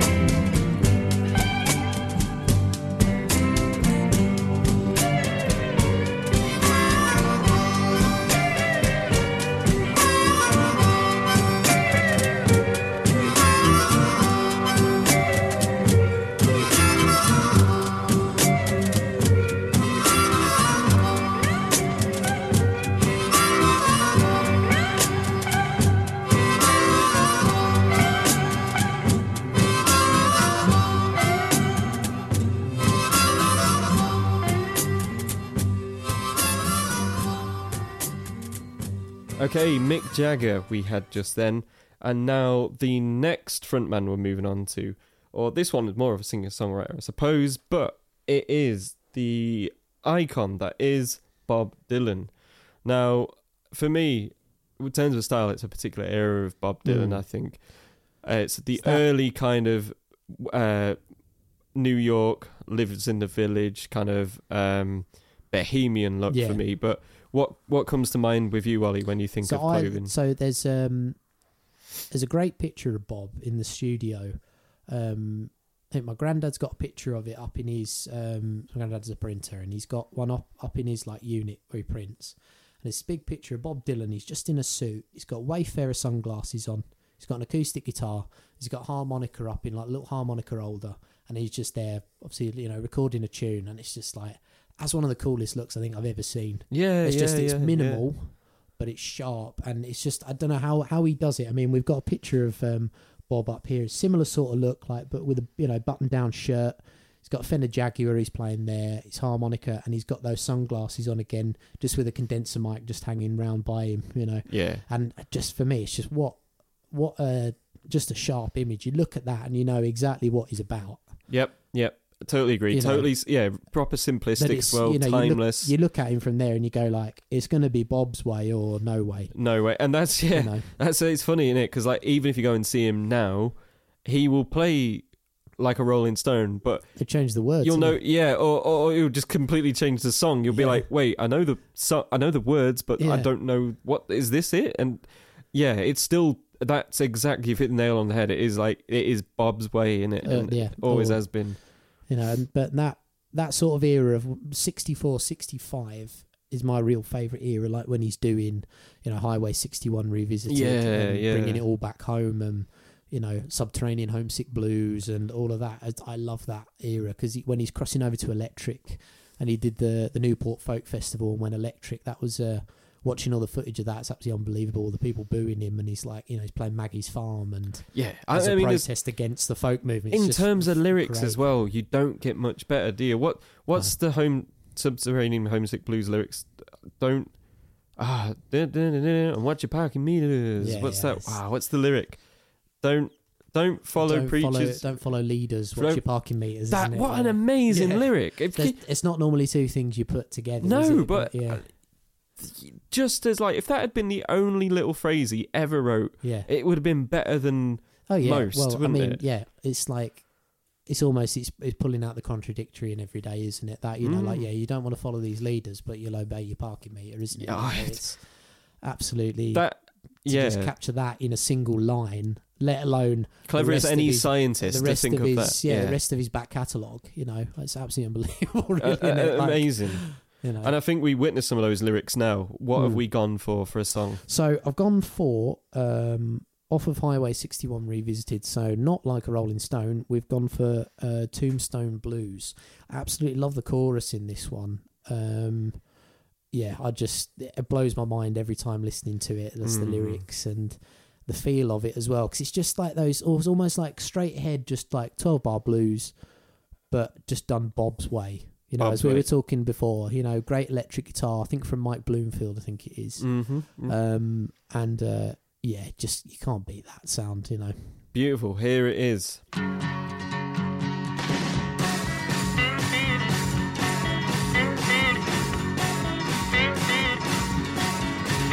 The sweet, pretty things on bed now, of course.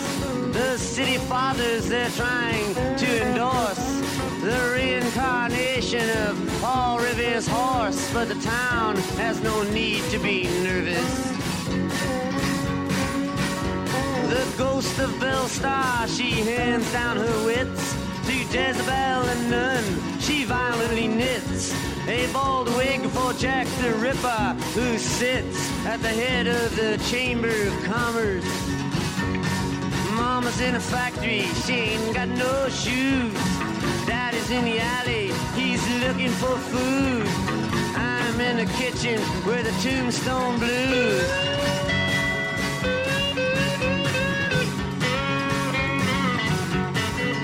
The hysterical bride in the penny arcade, screaming she moans, I've just been made. Then sends out for the doctor who pulls down the shade and says, my advice is to not let the boys in. Now the medicine man comes and he shuffles inside. He walks with a swagger and he says to the bride, stop all this weeping, swallow your pride. You will not die, it's not poison. Mama's in a factory, she ain't got no shoes. Daddy's in the alley, he's looking for food. I'm in the kitchen with the Tombstone Blues.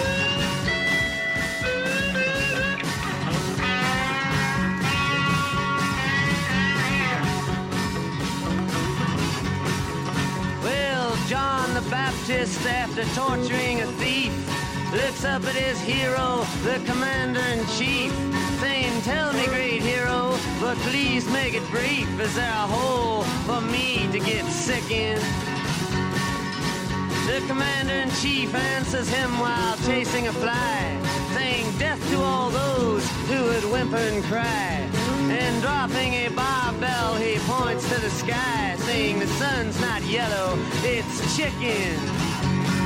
Mama's in a factory, she ain't got no shoes. Daddy's in the alley, he's looking for food. I'm in the kitchen with the Tombstone Blues.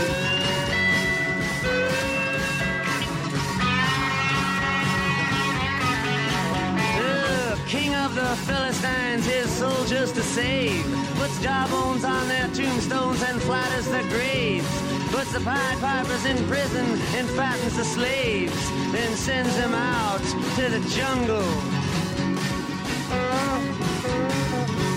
Gypsy Davy with a blowtorch, he burns out their camps. With his faithful slave Pedro behind him he tramps. With a fantastic collection of stamps to win friends and influence his uncle. Mama's in a factory, she ain't got no shoes. Daddy's in the alley, he's looking for food. I'm in trouble with the Tombstone Blues.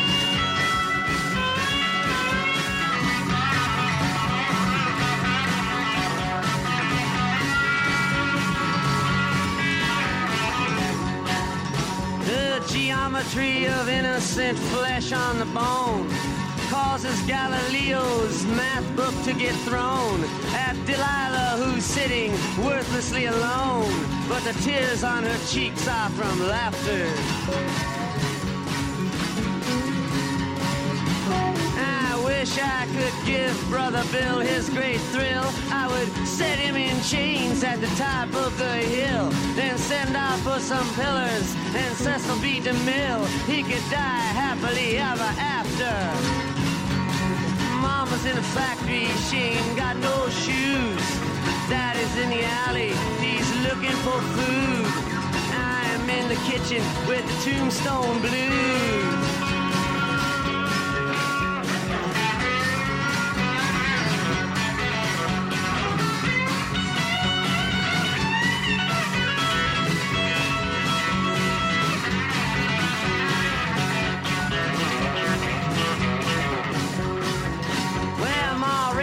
Beethoven once unwrapped a bedroll.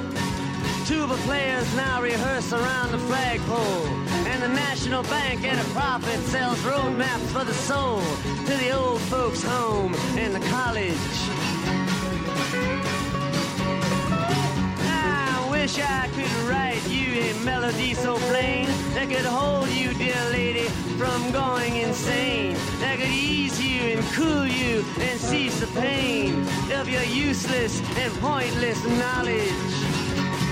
Mama's in the factory, she ain't got no shoes. Daddy's in the alley, he's looking for food. I'm in the kitchen with the Tombstone Blues. All right.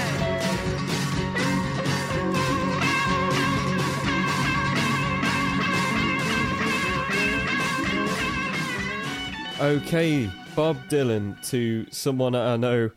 This next artist is someone that formed probably most of mine and your music taste as soon as we heard him. It completely changed our lives. Yeah. And it is, of course, Mr. Paul Weller. I know that, he's responsible for a lot of the music we like. And the good thing about Paul Weller is you fall in love with his music and everything about his look and everything else. And you look back and you discover all these artists through him. But in terms of what he wears, because more than most of these, he's probably like, because of the whole mod thing, he's kind of upheld as a style icon, perhaps more than a lot of the others. But what comes to mind then? Obviously, he's worn a lot of looks, but what would you say is a quintessential Paul Weller look that you love? I'd straight away is his like the Henley collar look. You know, the going off the influence of like Steve Marriott, like we were talking about earlier. Definitely. You know?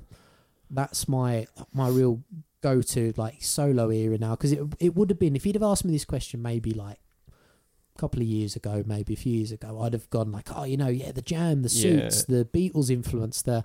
But now it's like I've really developed an appreciation for his solo work. His 90s stuff is it's completely like, right. I mean, Wildwood, Stanley Road, those albums blow your mind. Like, and I know we've watched it together a lot of times. Another Jules On performance, Sunflower, that he did in the 90s. You can tell how much he's just studied Steve Marriott, can't you? Yeah. The Henley collar, the chords, we've got the picture here, and the haircut, everything about him. But what's good about it, he's gone to the 60s and brought it to the 90s. And I almost jealous of anyone that was of the right age to kind of, imagine being a teenager in the 90s. If only I was a couple years older. Buying those records, having those singles coming out. And because all the music sounded like the 60s, but it was kind of, it was contemporary at the same time, and it was using all this new technology they couldn't have. And then it's what the 60s would have sounded like had they been able to record in stereo all the time, and it's amazing. Like, there's a great performance I saw of him. I think he was playing The Changing Man, and he played it in like a greenhouse. I can't remember what show it was on, but it was like, there's his nod to the Beatles there, like the Paperback Writer video. Absolutely. Just to talk about Weller's guitar for a second.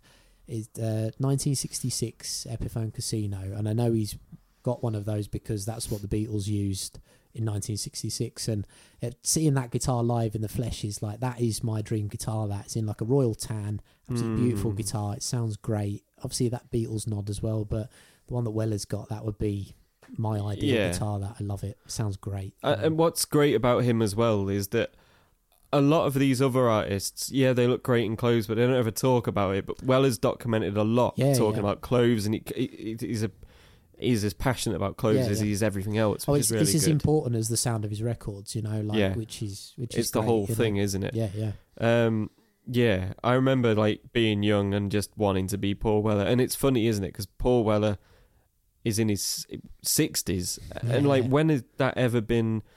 I don't know. There aren't many people of his age that you think, I want to be that man. But what a cool guy. And I think even when we saw him recently, I think he's still got it anyway. And what I really like about him, I'd say his voice is better now than it was in the jam. It's aged. It was how diverse his set list was as well. Like he played. Was it 2 hours? Wasn't it? Yeah, it was something like that. But it was like for the amount of different eras that he covered in that set list, and there was a bit in there for everybody, because I'm a massive fan of Weller, obviously, but you're a deeper fan than I am.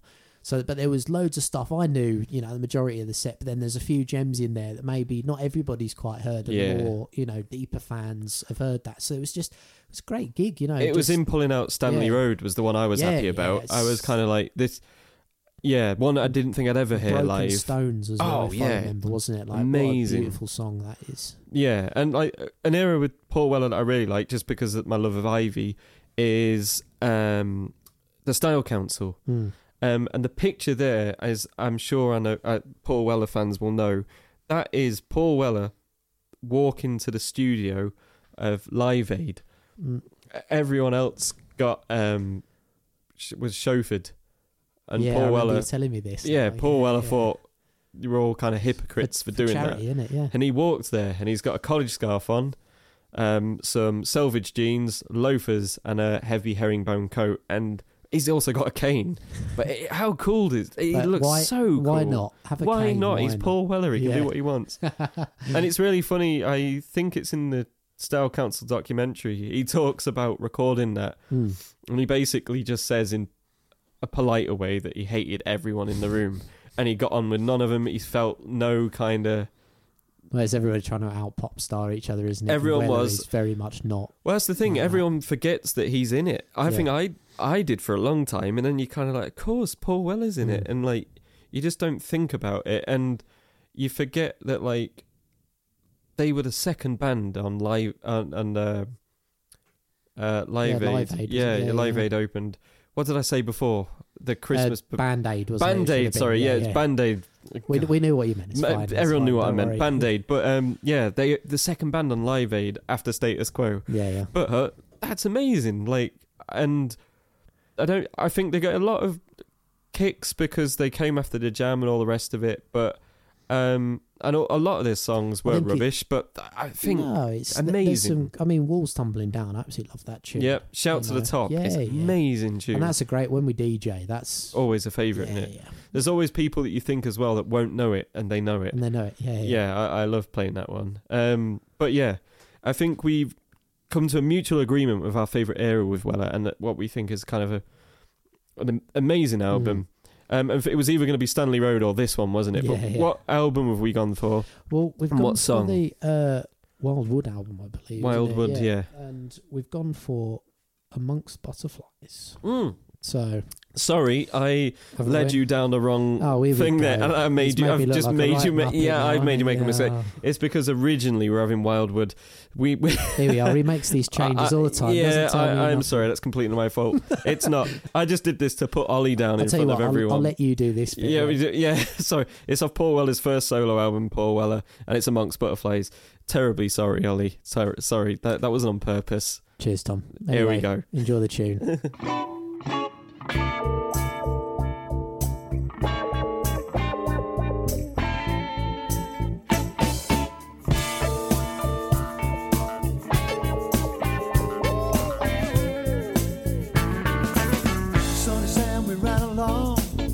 Every day began upon summer's kiss of love and adventure. And every June that we fell into left a mark upon us too. As forever as a moment we remember. Oh, and we remember.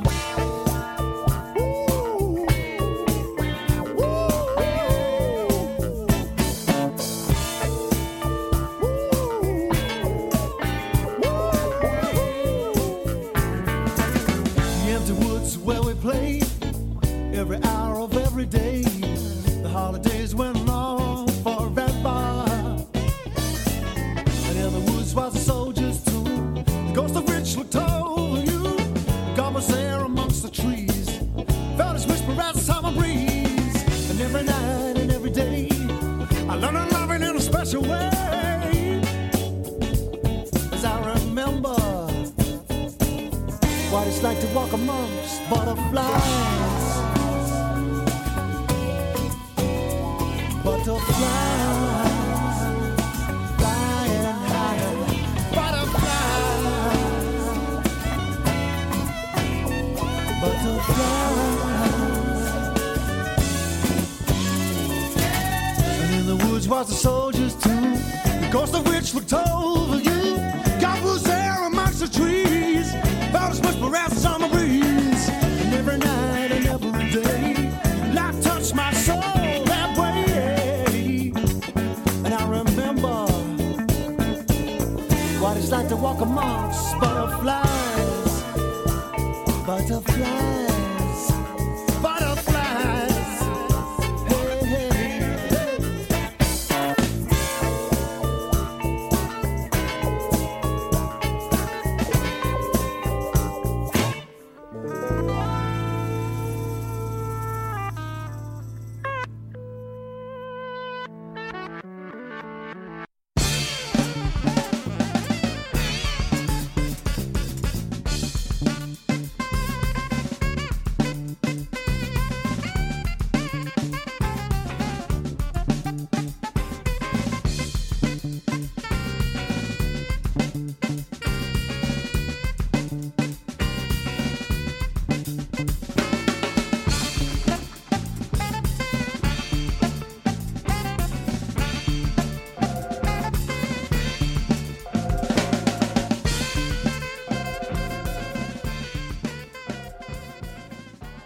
Okay, so that brings us to our last person, frontman of the night, and it's someone that is a contemporary artist that me and Ollie have both fell in love with in recent years. And seen live as well, actually. Seen live, which is someone that I didn't think... No. I thought we might never see him.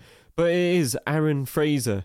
If you've not heard of him, you may know Duran Jones and the Indications, a soul band. And Aaron Fraser's the drummer and backing singer.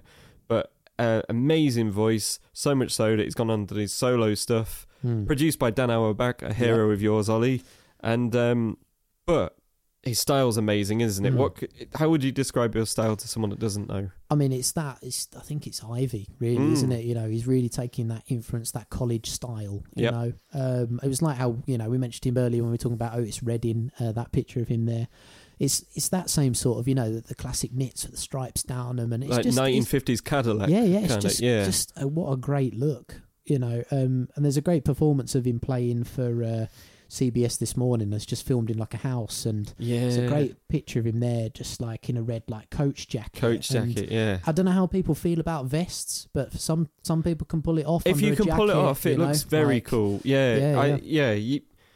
I think so. I think, you've got to be in the right setting. You've got to be... I think it helps to be American as well, if I'm honest. I think so, If you're from Manchester, it doesn't... It's a big one. If you're in America, I think it and he lives in... I think, anyway, he lives like New York and Brooklyn. If you're going to dress like that, it's a place to do it. If you're going to look like a soprano, look like a soprano in soprano country. That's it. And to be fair, the singer in my band, Jamie, he can pull off a vest and leather jacket or a coach jacket. He can pull it off. So. He does. he does it very well. And he's a big fan of Aaron Fraser as well, isn't he?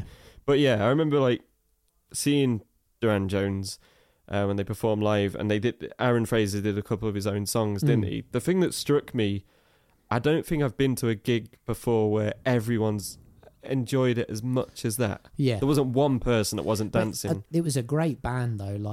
Tight as anything. Every single member was, locked into the groove, and they all had their moments to shine in it. And the songs are just great, really. It was like seeing... I don't know, it was like going back to a 60s kind of Motown band and seeing it live, and it was just like, this is pure music, isn't it? That's all it is, isn't it? And, that's all it should be, really, I think, But I mean, it was a great gig, and his vocals live are absolutely crystal clear. Yeah, he's got that proper soprano range. Well. Yeah. Because I think he did one of his solo tracks, I think, on the night that's on his solo album. Yeah. And yeah, it's just great to be able to hear that live. What's really cool as well, it must be cool for you as a big Black Keys fan and Dan Auerbach, you can, on his solo record, you can hear that they're almost Dan Auerbach songs, but with a different singer, aren't they? It's a great blend. Well, he's got that feel with his Easy Eye Sounds in Nashville. You know, you can, as he produces so many records, so many different styles. There's two brothers that I really love on Easy Eye. They're called Hermanos Gutierrez. Just an instrumental duo playing, which it sounds like a soundtrack to a spaghetti western. Two electric guitars, like vintage guitars, loads of spring reverb. I got to see them, really fortunate to see them in London a couple of months ago, and they're phenomenal live. Robert Finley as well, another guy he produces, and he's like a blues singer, an old blues singer from the South. Isn't it? Yeah, so it's the diversity he's really got on there, going from soul to blues to, you know, instrumental sounding, like cowboy sounding tunes. You know, it's, you can tell Dan Auerbach, it's just, he's not just another label guy. He's a music fan, isn't he? He wears a lot of those kind of Ivy style stuff, Dan Auerbach, as well as the, you know, if you go back and look at the Black Keys, the leather jackets, the denim jackets, that classic. Remember when we saw the Black Keys, Dan Auerbach looked proper cool, didn't he? He had a yellow Cuban shirt on, sunglasses. He looked, I think the thing is we should mention about Aaron Fraser, it's proper mid-century menswear, I'd say. Yeah. It's very cool. It's that Mad Men era of... but you never see him not looking sharp. No, he always looks spot on. Yeah. And it's a really cool guy. If you'd not heard of the brand before, people listening, Scott Fraser Simpson, that's amazing account on Instagram. Aaron Fraser gets a lot of his clothes from there, like the knitwear. Like Pokey Lafarge that we both like. He gets his stuff from there as well, but it's that mid-century look. He's bang on with that style as well, isn't he? Because he used to be a lot more, Pokey Lafarge used to be a lot more like 1940s influence, didn't he? Now he's kind of crossed over to that 50s and but and is it In the Blossom of the Shade, his album, isn't it? It's a great album. If you've not come across Pokey Lafarge before, In the Blossom of the Shade is a great album. I mean, as well as Aaron Fraser, check out Pokey Lafarge. Two amazing artists there. And if I'd thought of him earlier, Pokey Lafarge would have been one I'd put straight in there. But Aaron Fraser's, his album is still one that's evaded my being added to my collection. I know you've got a copy. God knows how I did. I had just it on my watch list on Discogs for ages. One day it popped up at an actual reasonable price, and I got it. I remember going to New York and trying to find it, and I couldn't. And one day it just pops up on Discogs. Because I've found with Dan Auerbach's like labels, records, if you don't buy them when they come out, you're paying 100 quid. I mean, I got Dan Auerbach's solo album because they repressed it, and I had to order it from America to get it, and because I've wanted his second solo album for so long, and you know, I had to get it from America. But if you want it, you've got to, you know. Yep. It's one of those things, isn't it? But yeah. Well, so let's end on Aaron Fraser's tune that we've picked then, Ollie. What have we gone for? So we've gone for Over You. Over You. Well, thanks so much, Ollie, for coming on. Pleasure to chat to you. Thanks very much for having us again, Tom. It's been a pleasure. Thanks for having me in your house. And that's all right. Yeah, all the best. See you soon.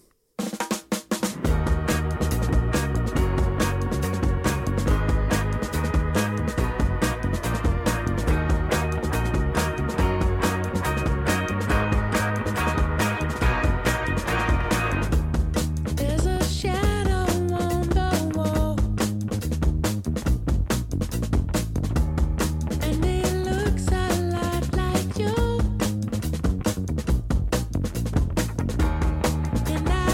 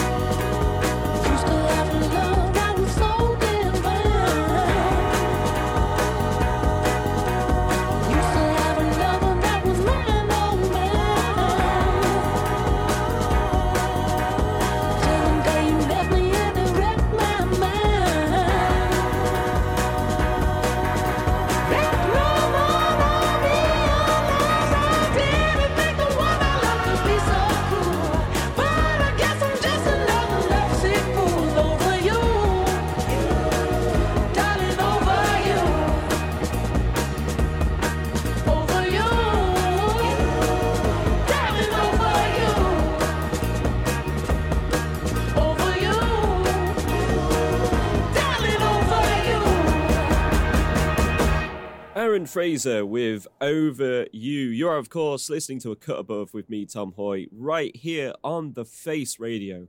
Thank you so much to Ollie for coming on the show.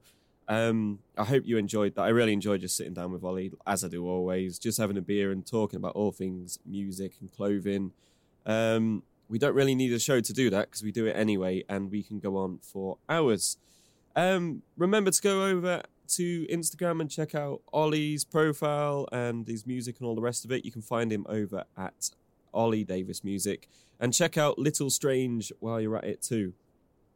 Now, earlier, we mentioned Pokey Lafarge, and that we both said that's someone we probably should have included in the show. So I thought, what better excuse to give one of his tracks a spin now, because, again, another really cool guy, 1950s inspired.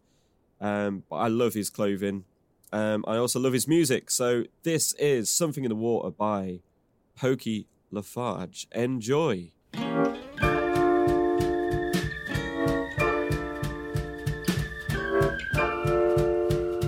She got a broke down El Camino in the front yard up on Broad. Her mom walks around in a pink nightgown, sandals and white socks. She don't mind a baseball game in the middle of the light and in the rain. She's a pain in my brain, drives me insane, but I love her just the same. Boys, love her just the same. Something in the water, something in the water.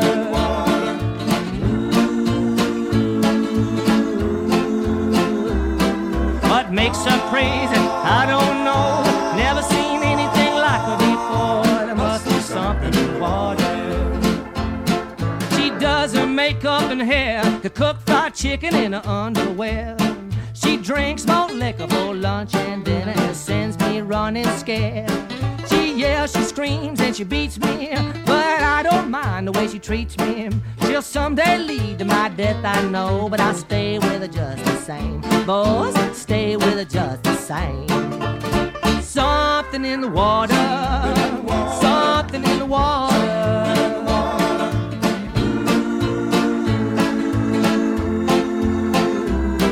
What makes her crazy, I don't know. Never seen anything like her before. There must be something in the water. Oh, yeah. Oh, yeah.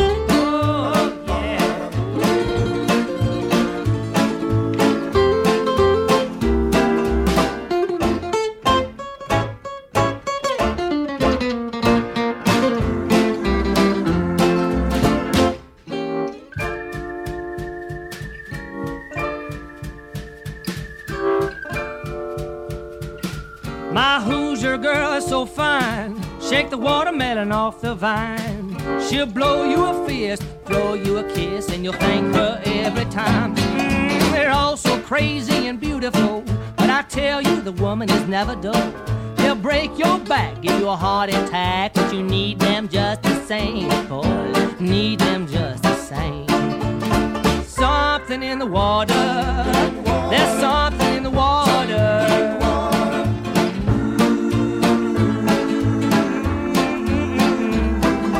Makes her crazy, I don't know.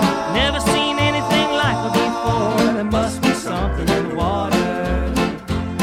What makes her crazy, I don't know. Never seen anything like her before. There must be something in the water. Yep, there must be something in the water.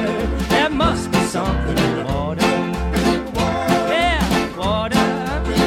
What makes you so crazy? Well, there must be something in your water, baby. There's something in the water.